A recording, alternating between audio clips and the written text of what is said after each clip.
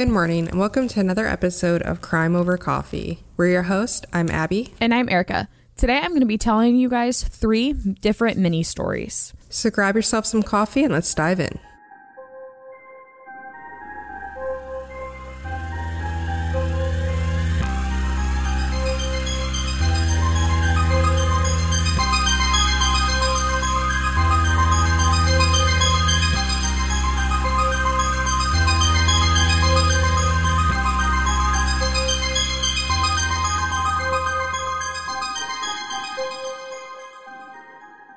We will continue on with our content for this week's episode shortly, but first we wanted to take a moment to let you know about an opportunity to listen to even more Crime Over Coffee content.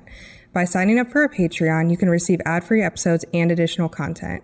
To check out this opportunity and sign up for the Crime Over Coffee Patreon, visit www.patreon.com/crimeovercoffeepod. Thank you again for all of your support. The first mini story that I'm going to be telling you guys is about a woman named Linda Pearson. So in 1966, Linda was 18 years old and was living in Dayton, Kentucky. On November 16th, 1966, Linda left her house around 7 o'clock that night.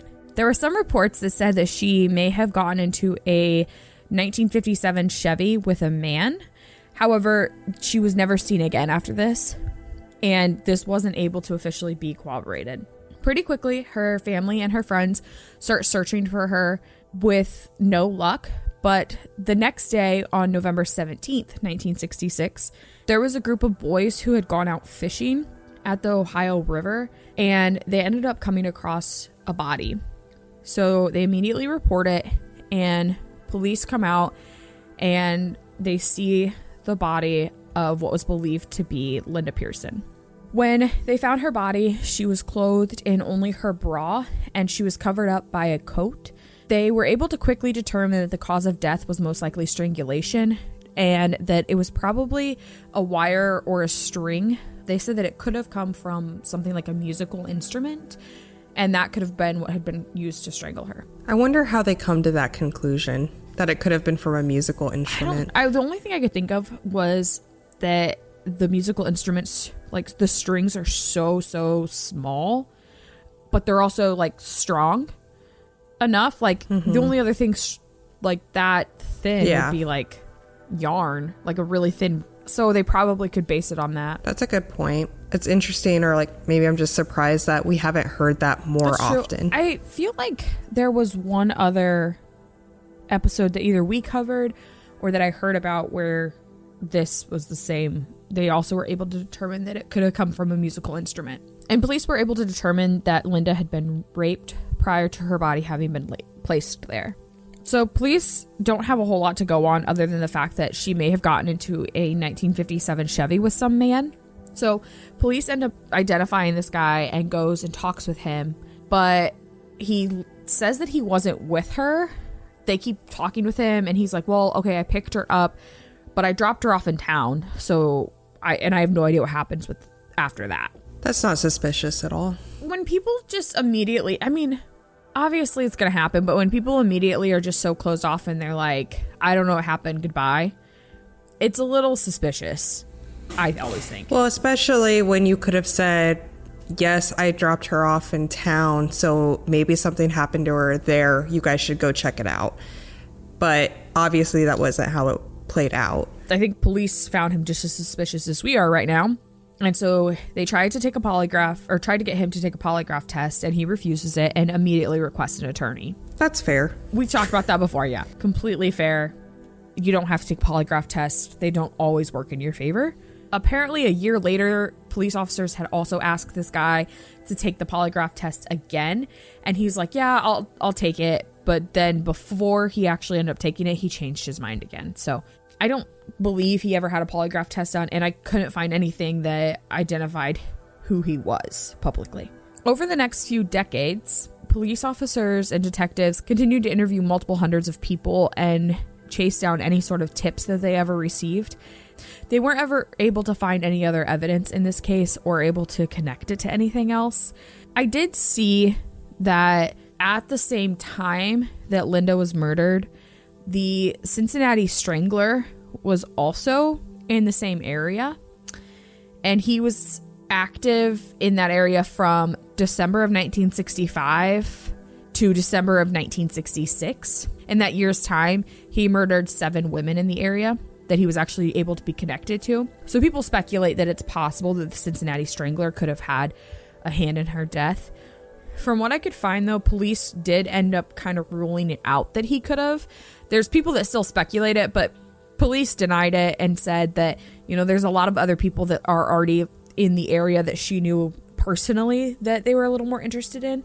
However, none of these people have ever been announced. It did say that even in that for years after her murder, they were continuing to interview with people and investigate her case even until the 2000s. So if anyone has any information about the murder of Linda Pearson, they are asked to call the KSP Post 6 at 859-428-1212.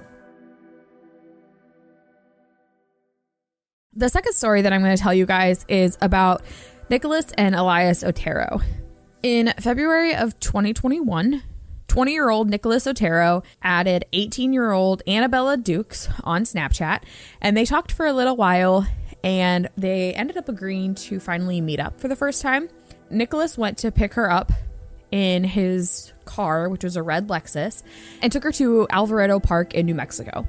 Shortly after arriving at the park, another car pulled up behind Nicholas, and 3 armed men came out of the vehicle and attacked Nicholas. They drug him out of his car, and one of the 3 men held a gun to his head. They ended up robbing Nicholas of any money and jewelry that he had. However, they didn't touch Anna. Well, it's already kind of sounding like maybe she had a hand in this. Yeah, so immediately, you know, he's kind of suspicious, which is completely fair because they haven't touched her at all. And apparently when he first picked up Anna, she had asked him like a couple random questions. One was where he kept his money. Another was if he had a gun.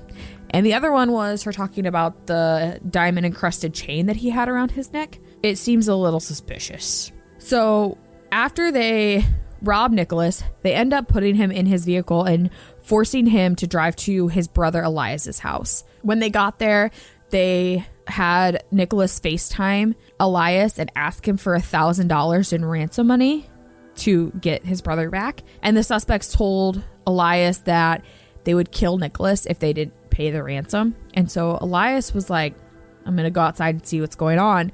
So he grabs his own gun and comes out of his house and is basically going to confront them instead of giving them the money, which I also understand. But immediately he is shot and killed by one of the suspects. $1,000, you said? Yeah. That's a relatively low ransom. Well, when I explain that they are like 17-year-olds and 18-year-olds, it makes a little more sense. Right. Because I thought the same thing. And then when I looked at their ages, I was like, I guess that makes a little more sense. It's still... It is low. It's also outrageous that a 17-year-old is holding somebody captive and then for a ransom. Yeah.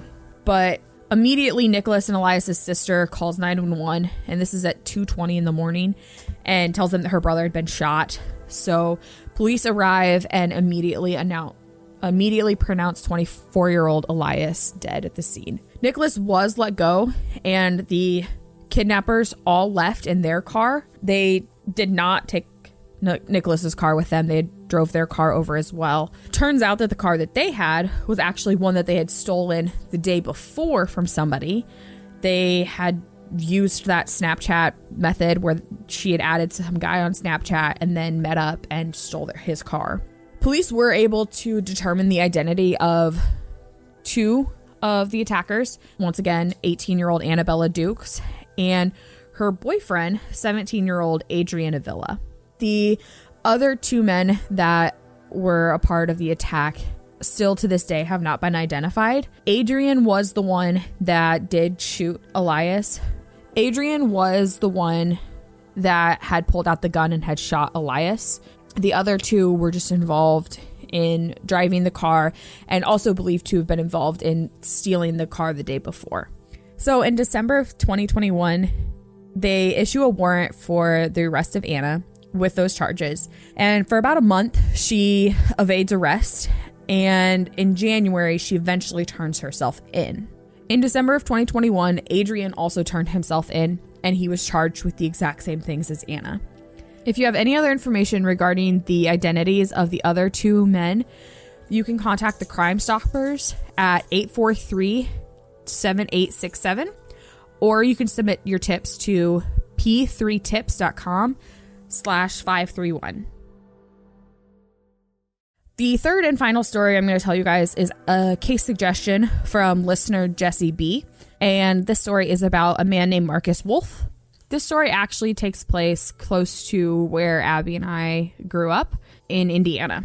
On July 25th, 2016, Marcus Wolf left his mom's house from the Miami Village mobile home park in Columbia City to go back to his apartment in South Whitley. He left around 9:30 in the evening, and his mom didn't think anything of it. However, the next evening, a couple people that Marcus worked with showed up at her house and asked if she knew where he was.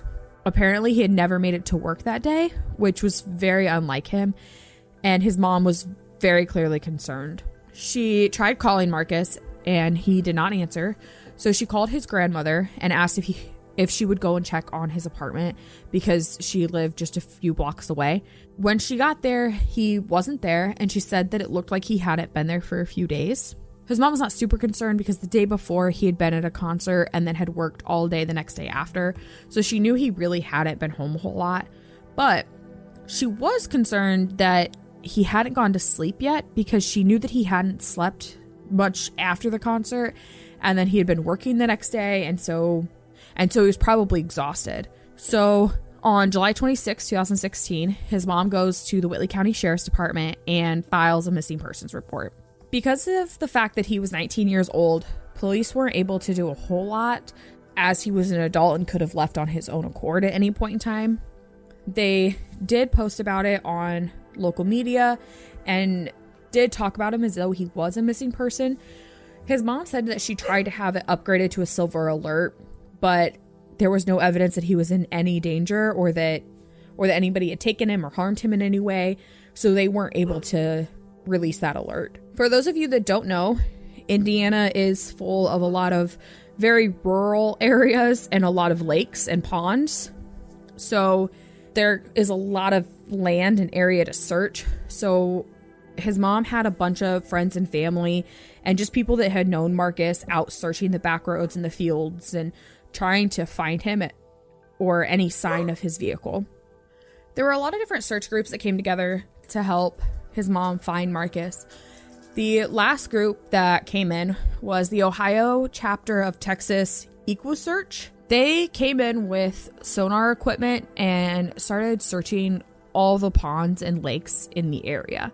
Once they came and started helping, they searched more than 20 bodies of water in the Whitley County area. And on April 8th, 2017, they searched the Larwell Lake and end up finding Marcus's vehicle. His vehicle was found about 24 feet deep and about 500 feet out from the edge of the lake. And police have no idea how he ended up there. It was able to be determined that his car had rolled in, it hadn't crashed, and people are suspicious of it because they aren't sure how he could have accidentally ended up in this lake because of where it's placed. When he was found, his seatbelt was still on him, and they weren't able to determine what gear his car was in when they found him, only because in the shuffle of getting the car out and trying to get his body out of there, everything kind of got jostled around and moved, and they know that the gear shaft know that the shaft had been moved, so they weren't able to determine any of that. If they're assuming it was rolled in, though, I would guess it was probably in neutral, right? I would say so. I wonder where they were getting that from. Like, maybe just because there was no, like, front end damage at all, or... So the thing that I read said the black box in his car. So I know that there's ways to determine there's like different technology in your car nowadays to determine some of that stuff. So I'm assuming that's the black box is what determines that. I've only ever heard that reference to planes, but I also know very little about cars. So yeah, it says a black box in a car gathers driving information about the vehicle before, during, and after a crash. It can gather data including speed, acceleration, braking, steering, and airbag deployment. Family and friends say that there was no indication that Marcus was ever suicidal, and they thought that he was happy. He'd been flirting with a new girl that he had met and was wanting to hang out with her and making plans for all kinds of things. So police don't believe that he purposefully drove off. As his mom had mentioned, he was pretty tired, and so it's possible that he just fell asleep while he was driving. But like we said, it's kind of hard to accidentally drive into that lake. It's also weird that it was almost a year later before his vehicle was found. This one, there's no specific evidence that any foul play was ever involved. However, people just don't have any answers as to what happened. So it's really just more of a mystery as to what happened that night. If you have any information regarding this, you can contact Detective Bryce at 260-244-6410.